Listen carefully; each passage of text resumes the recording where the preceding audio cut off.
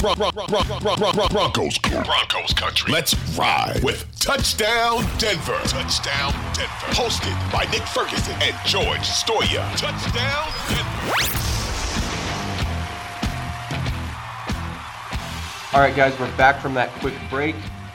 Nick, let's jump into some of the injury news. Obviously, good news coming out of Denver with the injuries to Jeudy and Surtain. Both those guys are day-to-day. Surtain has the shoulder injury, and then Jeudy with the ribs. And it sounds like neither one is very severe, which is great to hear because, when Jeudy went down, I thought that one was going to be a serious injury. I never really saw what happened to Pat. It was kind of an odd thing where he came out, and it looked like on the sideline, I was watching him, that he was asking maybe to get back into the game. So I figured that one wasn't as serious, but when you talk about a shoulder with a DB, you just never know. And again, those two guys are invaluable for this football team in terms of what they do for their sides of the ball. So Nick, what's just your reaction? Are you thankful that these two guys are obviously, I don't know if they'll play this Sunday. I would bet that maybe one of them plays Sunday. And if I had to bet, it was probably Surtain, just because I think that maybe he's a little bit healthier, but that's based off just, again, it looked like he was trying to go back into the game on Sunday. Yeah, it definitely appeared that way to me. But, once again, these are two athletes that love to compete, and it's hard to kind of keep them out. The whole Jeudy situation with the ribs, man, I can tell you, man, I've had a rib injury before. It is not that something that you want to play with. It's not comfortable. And you got to think about it. You breathing and laughing, all of those things actually hurt your ribs. And you don't want to go out there. You don't want to take another shot. And then now you're dealing with a more serious injury like a punctured lung or something like that. Now, with the case of Patrick Surtain, I too have had that injury too as far as the shoulder. But what they can do with it, they can put what is called a shoulder harness in, where they attach it to a part of your shoulder pads and then kind of strap it onto your arm, trying to keep your arm within the side of your body. And for me, we're going to need all the guys this week against the San Francisco 49ers, especially Deebo Samuel and Brandon Ayuk. We'll get into that more later on in the week. But if there was one of the two players that I would have to roll the dice on and say, well, there's a greater chance that they're going to play in the game, it would be PS2. But what we're seeing is that this coaching staff and this medical staff, they're taking a lot of precautions when it comes to players and their injuries. And think about the Justin Simmons thing. He wanted to play. He thought he could play. They're like, no, Justin, we're going to put you on IR, and we're going to wait because, to me, they see the bigger picture. They know it's more of a marathon and not a sprint because when you look at the first two games of the season, Seattle and Houston, both winnable games, you look at the back half of the schedule, that's kind of murderer's row as far as teams who were over 500 just a year ago. So you want to make sure you have all your players, ready to go when you need them to go. But I tell you what, George, one thing that I was impressed with is the depth of this team and the guy, Damari Mathis. Yeah, I think he 1 pass defense and 5 tackles. And here's what it is. When you are forced to come into a game, when you're not expecting it, there's a lot of nerves. There's a lot of things that are going on. And once again, this is your first game at home. We know what happened in Seattle, and Damari Mathis didn't play a significant amount of reps. But now you're told, hey, George Stoya, PS2 is out. We need you to go in the game. And you're like, what? Now? And in this kind of critical situation. But the young man went out there and he handled himself well. And I know Tyree Cleveland dropped 1 pass from Russell Wilson, but I was happy with what I saw later in the game. And Kendall Hinton, how great it is for him, a guy who was on the practice squad and he was elevated just in time for this game. And who knew that he would have to go in and make some plays for the Denver Broncos. So I'm happy for those guys. All 3 of those guys are going to be expected to continue to move forward and take that right step. But the guy who I was really impressed with was Damari Mathis. I'm interested in getting on your thoughts on how you felt that he performed. Yeah, I thought he played really well. I thought he was really physical, which is, maybe sometimes a trait that, young players don't have as often, especially at that corner spot. But he came in, made some nice tackles. I thought the play he made, I think it was 3rd and goal where I think it was Brandon Cooks that beat him and he made up some ground and broke up that pass. That was a great play. And I think the best part about that play, Nick, if people remember, 2nd and goal, he got beat. Brandon Cooks beat him and was open in the end zone, and Davis Mills kind of threw a low ball, and Cooks didn't make the play. And it's easy for a young guy to maybe say, oh, man, I just got beat, and then go to 3rd and goal and get beat again, right? But he made up the play.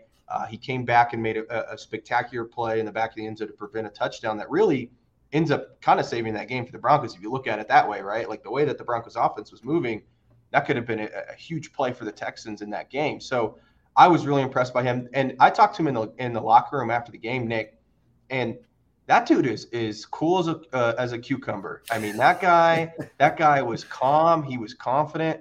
I even asked him, I said, man, like, you just played in your first NFL game. You came in and had to replace, the best corner, maybe the best defensive player on this team, one of the best players on this team, right, in Pat Surtain. And you went out there and played really well. And typically you talk to some rookies after they get their first game, and, they're all fired up and they're real emotional, and they're like, wow, that was, incredible. He was like, yeah, I went out there and did my job. And I've been preparing for this for, weeks, through training camp and preseason. And Nick, you were out there. He was impressive in training camp and preseason, had some interceptions, made some nice tackles.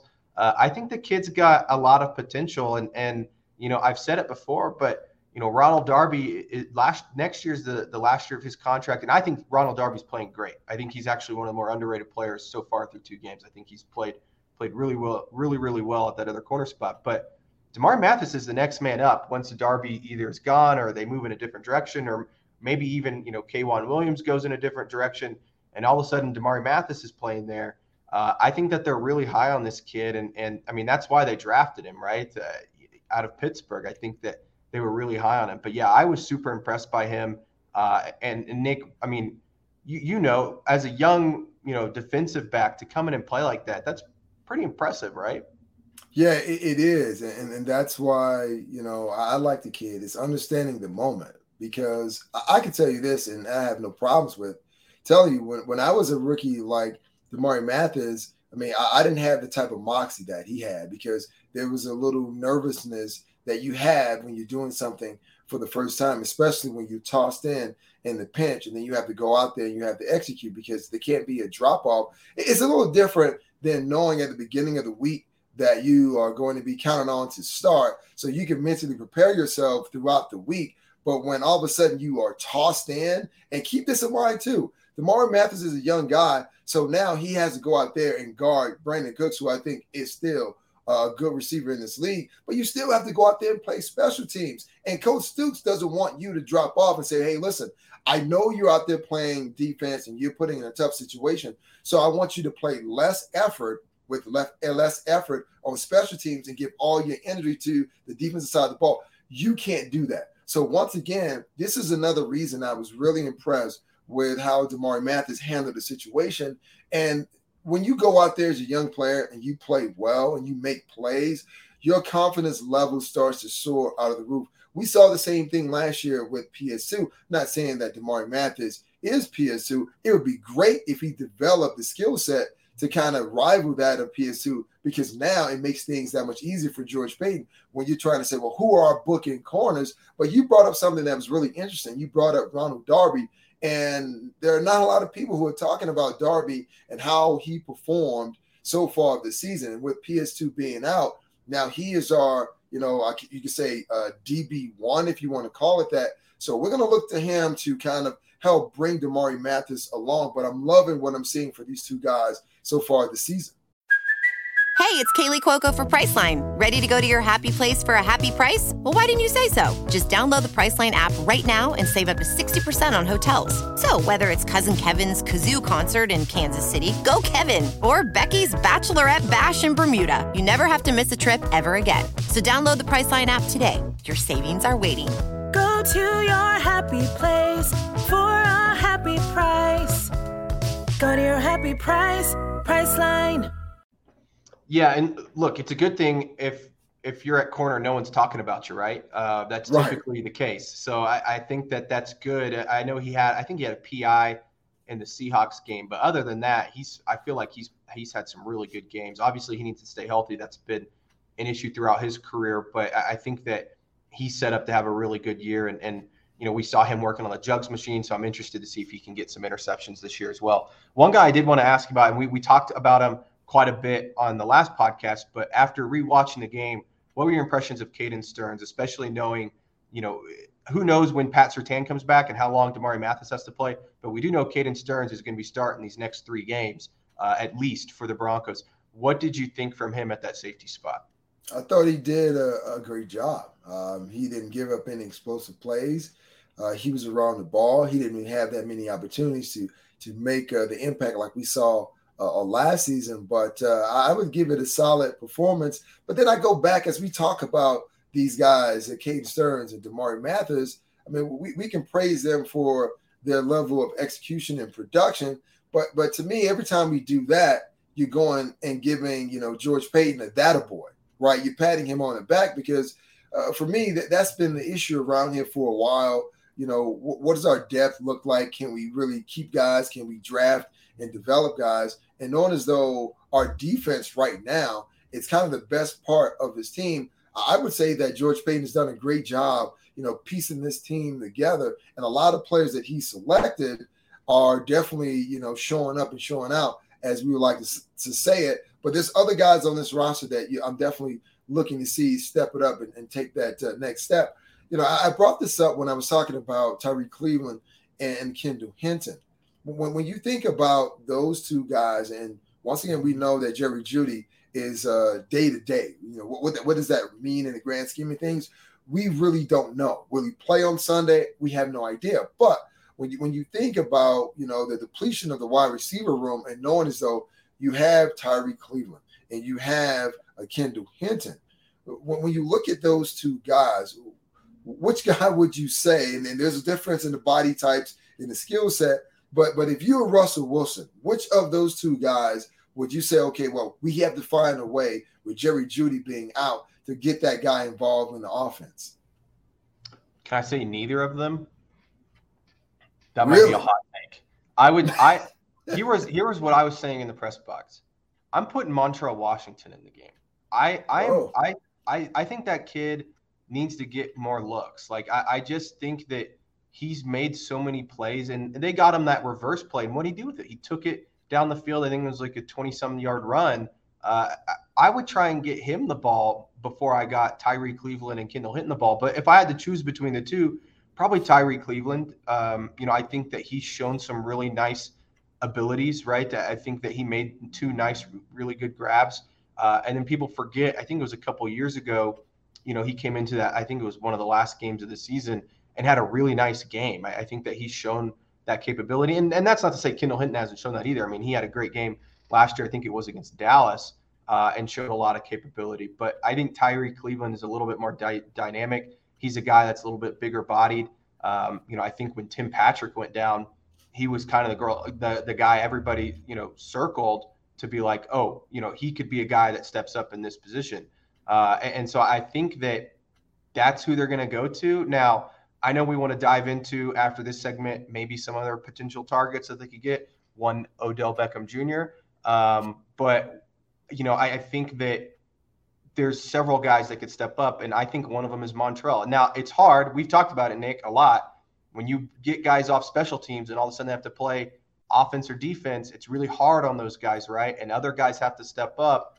But I'm interested to see if maybe they get Montrell a little bit more involved. Do they bring Jalen Virgil up? I think they could have really used a guy like that the other day. And then what's KJ Hamler's situation, right? I mean, if the guy, is having somewhat – I know Nathaniel Hackett said it's not a setback, but if he was fully healthy, I think he would have played, right? And I think they could have used him on Sunday. So let's take a break here in a second, Nick, and then we can jump into a little bit more of the wide receiver stuff. But I do think that this team is capable, and like you said, they have a lot of depth, especially on defense, I think. Don't you think, Nick, right now on defense they have more depth than maybe they do offensively?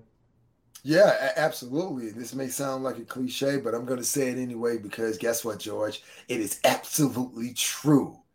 Defense still wins championship. I don't care how many quarterbacks they prop up there and say it's a quarterback-driven league, but those quarterbacks are neutralized by the defensive side of the ball. So knowing as though the Broncos have depth, I don't want that depth to be tested too much because we've already seen a lot of injuries in week 2. But yes, I mean, the defensive side of the ball has a lot of depth, and we have to see what happens on the offensive side of the ball. You brought up Jalen Virgil's name.